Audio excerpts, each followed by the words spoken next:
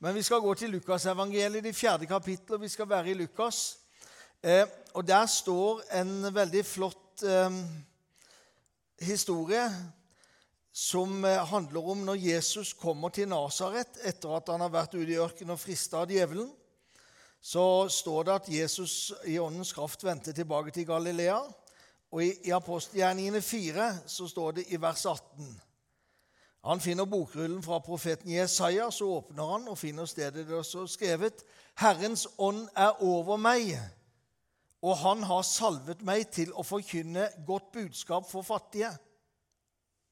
Han har sendt meg for å kunngjøre at fanger skal få frihet, og at blinde skal få syn igjen, og for å sette undertrykte fri, og rope ut et nådens år fra Herren. Og jeg liker de uttrykket, et nådens år fra Herren. Vi er i behov av nåde. Jeg kommer til å si litt om det, og jeg kommer også på et par punkter å være personlig og forklare det. Men det er en i Lukas 19 som får erfare dette på en veldig sterk måte. Og jeg har prøvd å tenkt etter om jeg har prekt over Zacchaeus før, og de vet jeg knapt noen gang om jeg har gjort. Jeg prøvde å lete etter et gammelt prekenutkast, men de fant det i hvert fall ikke. Det kan være like greit. Men Lukas 19 så handler det om en historie som var noe av det første jeg lærte på søndagsskolen. Og det er vel kanskje derfor at den sitter så mye at den er ikke så vanlig å ta frem. Men Lukas 19 så møter Jesus denne tolleren. Da står det fra vers 1, han kom inn i Jericho og dro gjennom byen. Der var det en mann som het Zacchaeus. Han var overtoller og svært rik. Han ville gjerne se hvem Jesus var. Men han kunne ikke komme til for folkemengden, fordi han var liten av vekst.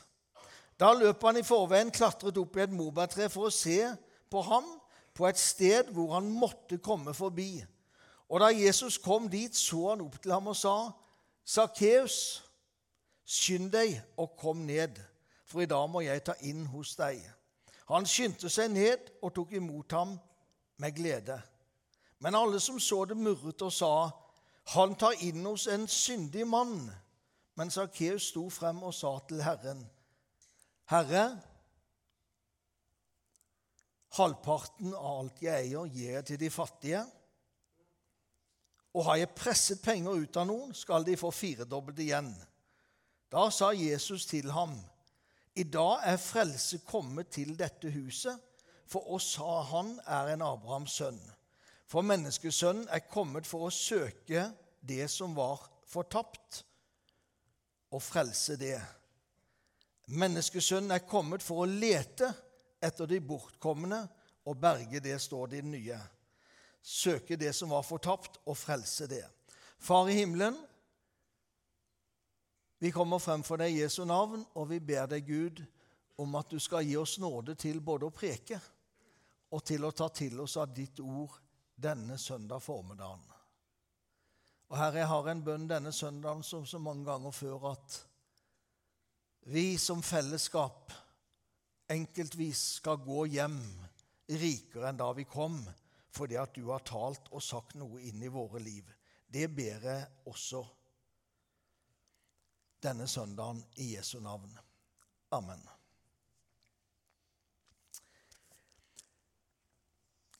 Jeg har stilt meg selv et spørsmål: hva kjennetegner Arendal Misjonskirke? Hva ville folk si om oss?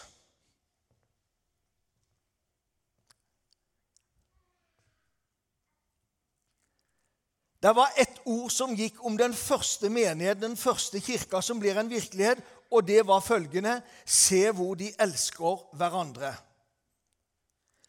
Det er interessant at de hadde jo ingen bibel å lese.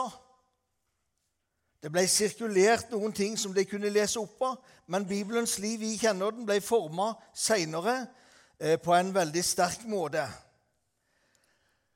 Men jeg tror, når folk sa om de første kristne, se hvor de elsker hverandre, så var det fordi at de hadde nåde å dele det.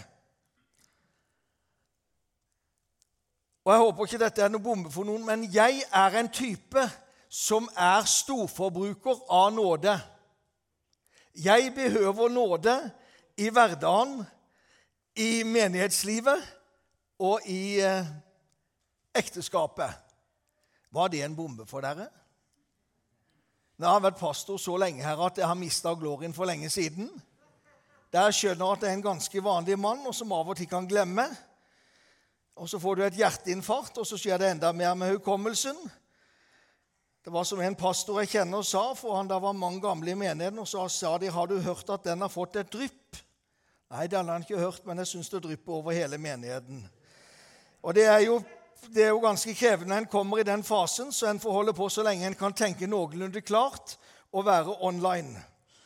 Men jeg husker fra min oppvekst i Den norske kirke, for jeg hadde mine barneår i Den norske kirke, i 4. kirke i Grimstad.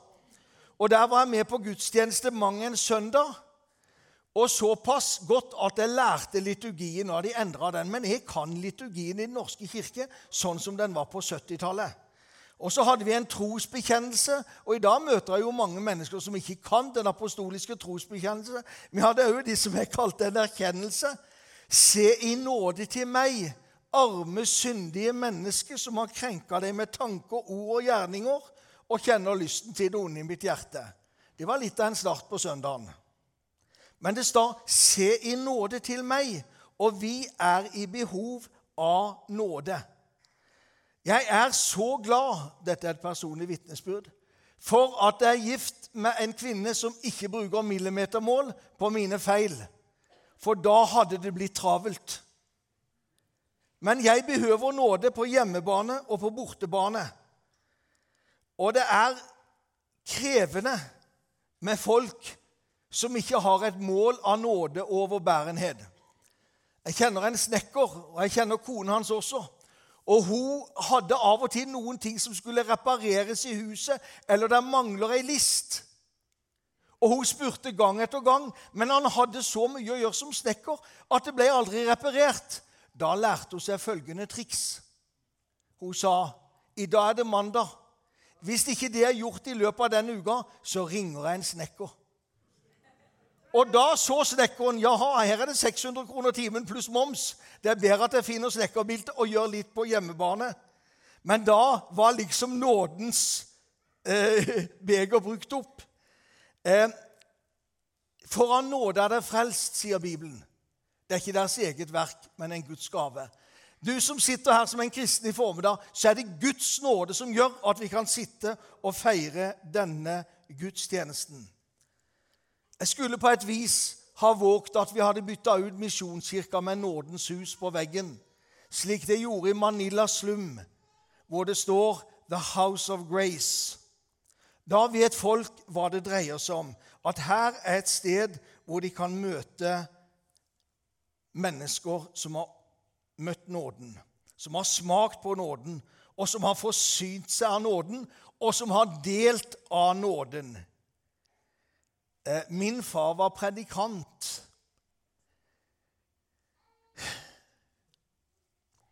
Og han trivdes spesielt godt sammen med folk som hadde slitt i livet. Omvendte alkoholikere, som det hette, da var han i sitt ess.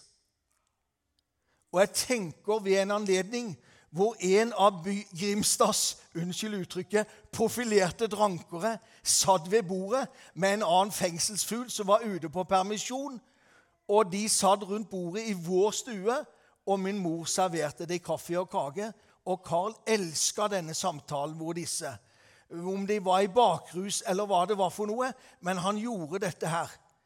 Men han, alkoholikeren som alle kjente fra brygga i Grimstad, jeg ble så sinnet når jeg så han satt i stua. Hva gjør han der? Gikk jeg til min mor på tomannshånd på kjøkkenet og sa, Gjermund, jeg vet det. Men han sto på døra sammen, og så tenkte jeg følgende, hva ville Jesus ha gjort? Og i dag, 45 år etter, så lever jeg med den setningen fra min mor, og så prøver jeg å møte mennesker med noe av den samme holdningen. Sakkeus, han var en som ytre sett fiksa livet. Han var en rik mann, men han var likevel ikke lykkelig. Det er ingen sammenheng mellom rikdom og lykke. Lykken ligger i noe helt annet enn penger. Så mye forstår vi også av den sammenhengen. Og uten at jeg legger noe inn i teksten, så må han ha hatt en veldig stor tomhet. Og så står det i vers 3, han ville gjerne se hvem Jesus var, men kunne ikke komme frem for grunn av folkemengden. Han var liten av vekst. Og jeg tenker, her er det en nøkkel. Jo større vi er, jo vanskeligere er det å få øye på Jesus gjennom oss. Men når vi selv blir mindre, når vi selv er villige til å by på oss selv og kjenne vår svakhet, da vil mennesker lettere kunne se Jesus. Philip Jansen sier det at den eneste Bibelen dine naboer leser er deg. Og jeg tenker ofte på det, hvordan ser de på deg? Jeg satt i magen, men jeg visste ikke nesten om jeg torde fortelle det, for det var en diskusjon på kjøkkenet vårt sist uke. Der kom en kar innom som lever et krevende liv, og så dumpet han ned for å spørre meg om noen ting, for jeg kjenner vedkommende. Og når han gikk, så lukta det surt på kjøkkenet vårt.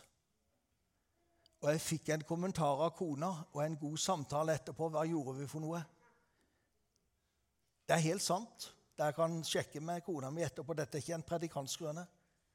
Hva gjorde vi etterpå for noe? Vi lufta. Vi åpnet døra, så lufta vi litt. Og så sa jeg, tenk om de kunne avstedkomme noe positivt, den samtalen med han. Og nå skal jeg ikke skryte på meg, for jeg har ikke mange sånne besøk. Men det skjedde sist uke, mens jeg sitter og tenker på Zacchaeus. En mann som faller utenfor det gode selskap. Og jeg tror det er en egen velsignelse med mennesker som åpner for dette. Jesus sier, i dag skal jeg ta inn hos deg. Altså utenforskapet. Og jeg har stilt meg selv spørsmål, når var det du, Gjermund, sist gikk på besøk til utenforskapet, eller inkluderte dette? Dette var tilfeldig. Hva ville Jesus ha gjort? Det er en stor sveitsisk teolog som heter Karl Barth. Han levde fra 1886 til 1968.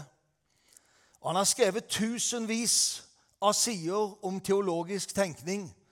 Og de som har studert teologi, et hovedfag eller hva det skal være en embedseksamen, de har lest Karl Barth ganske sikkert. Men han konkluderer med 4 ord med denne definisjonen av Gud. Og han sier, den ene som elsker. Han tar inn hos en syndig mann. Det er forferdelig, det er uhørt. Han kan ikke være rabbi eller messias. Han slår seg sammen. Han er synderes og tollers venn. Etter et helt liv i arbeid med denne boka, så sier Karl Barth, Gud er den ene som elsker. For Zacchaeus hadde et behov for frelse. Og det er ikke sikkert han så det slik. Han hadde kanskje mest behov for anerkjennelse, men han hadde hørt om Jesus. Og Jesus gir han ikke bare fellesskap, men sier i dag er frelse kommet til dette hus. Og nå kommer jeg til en viktig del av det jeg prøver å si i formiddag. Hva Jesu møte med Zacchaeus virkelig? Og da stiller jeg ikke spørsmål om det skjedde her og da, for de mener jeg. Men det får noen konsekvenser, noen endringer, når du og vi har møtt Jesus.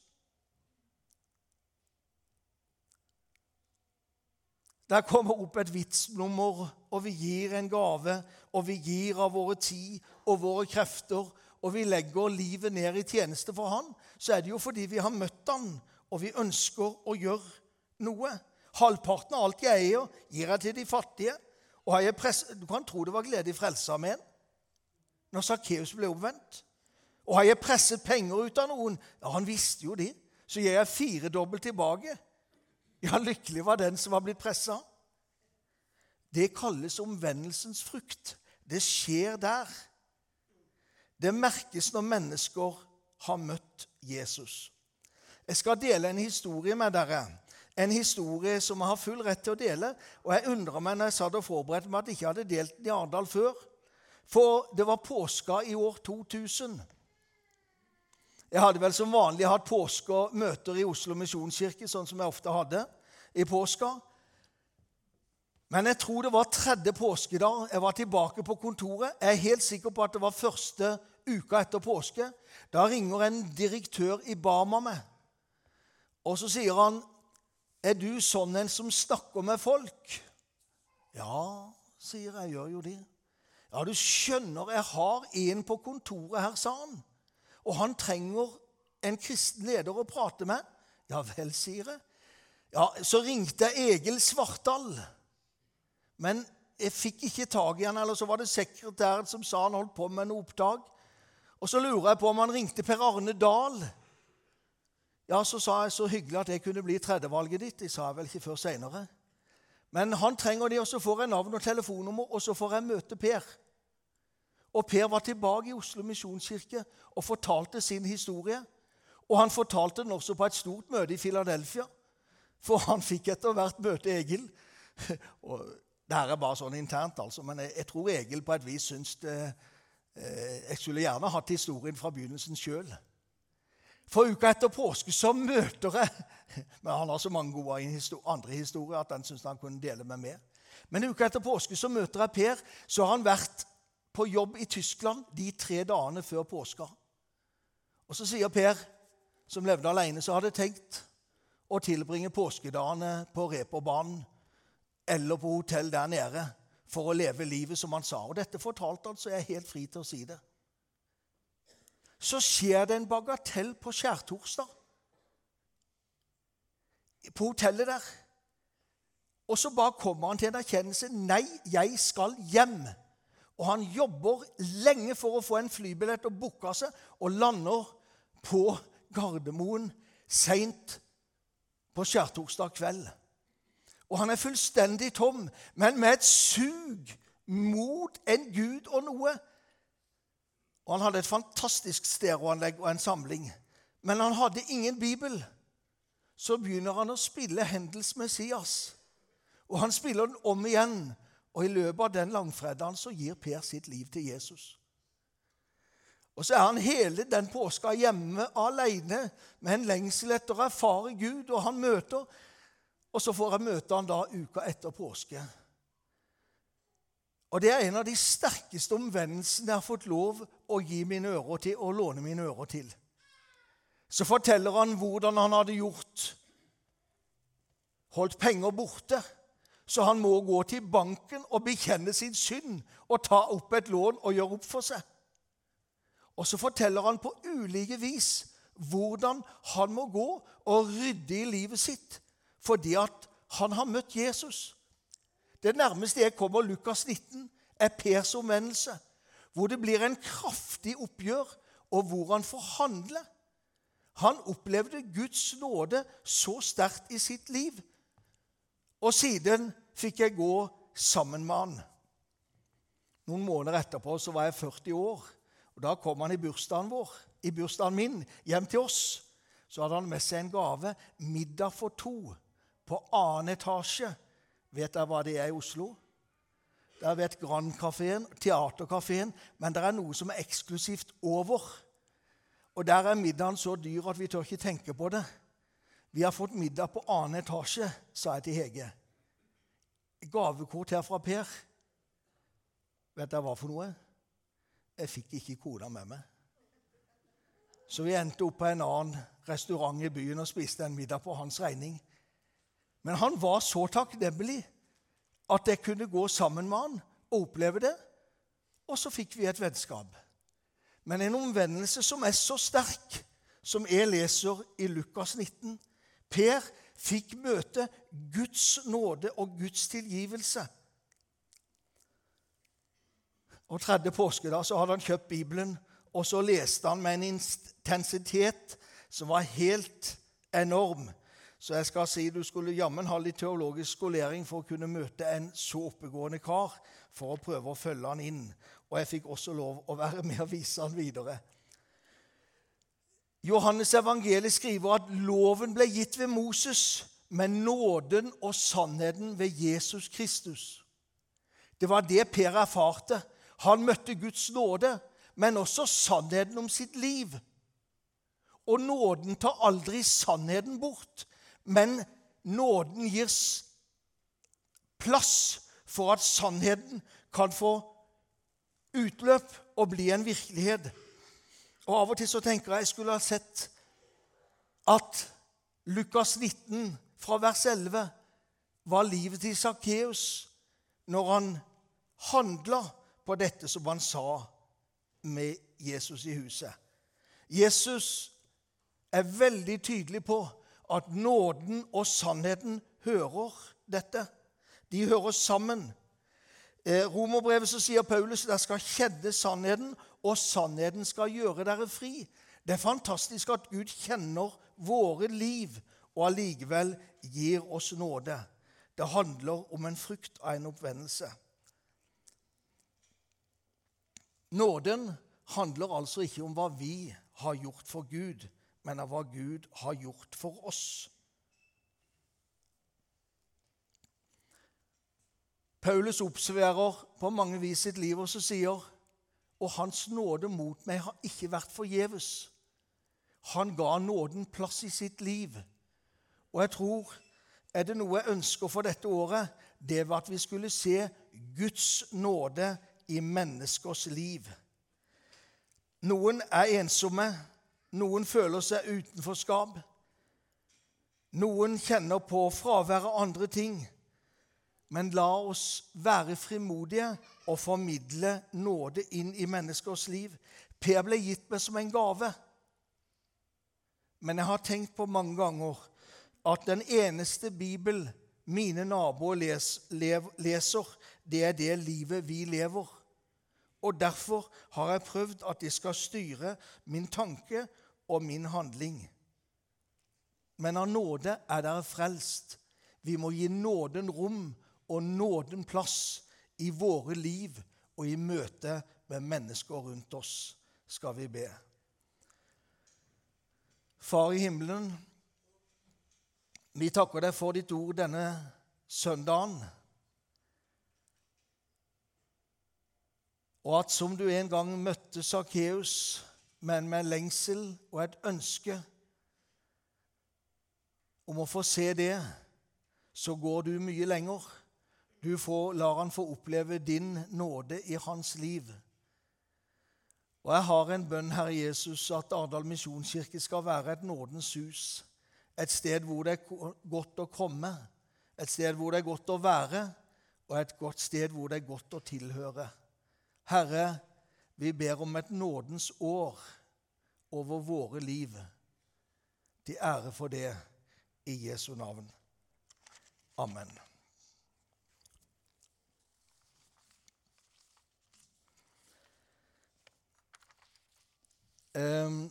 I forlengelsen nå av mens jeg har talt, så skal vi snart gå over til nattvær. Men før det så skal vi reise oss. Og så skal jeg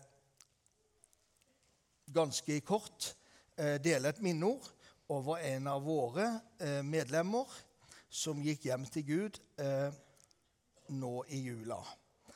Og det er Torunn, og jeg tror det er sånn, Torunn Fjalseth, som døde den andre juledag.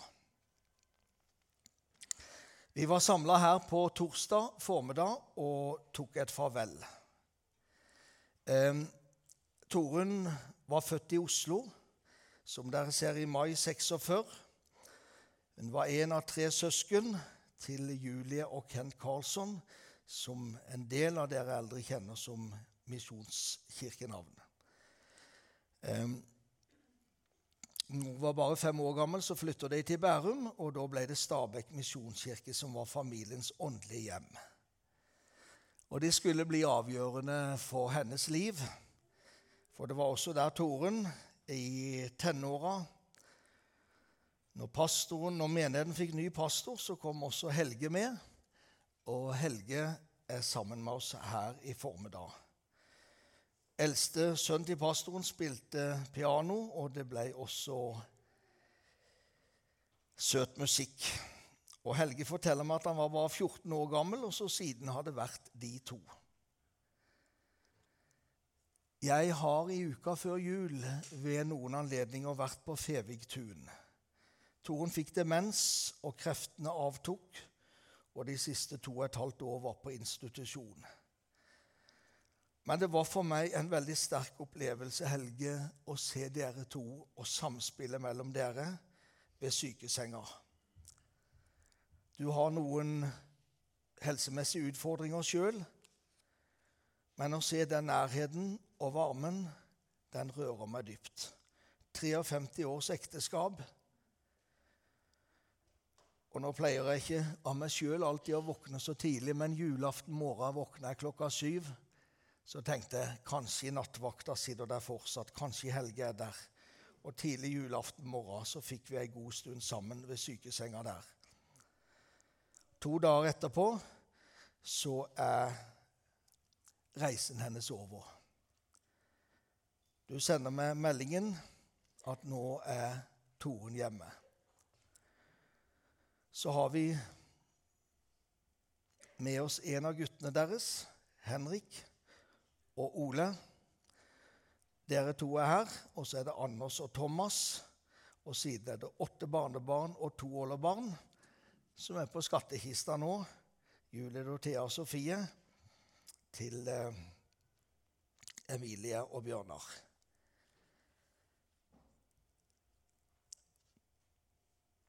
Jeg kan dele helt til slutt og si at for meg betyr det virkelig noe å få være nær i en sånn situasjon og se samspillet og kjenne rikdommen av et så langt liv sammen. Så på torsdag fikk vi ta farvel her,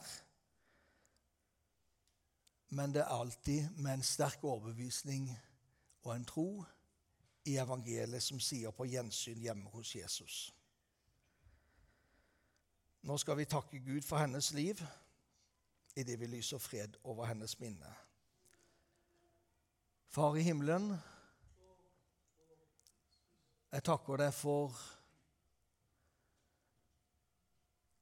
at vi på denne dag kan si et takk og et på gjensyn.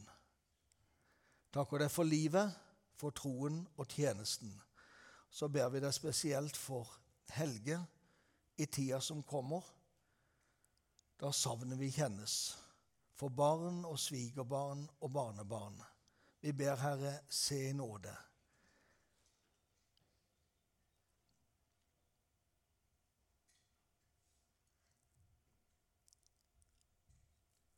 Amen.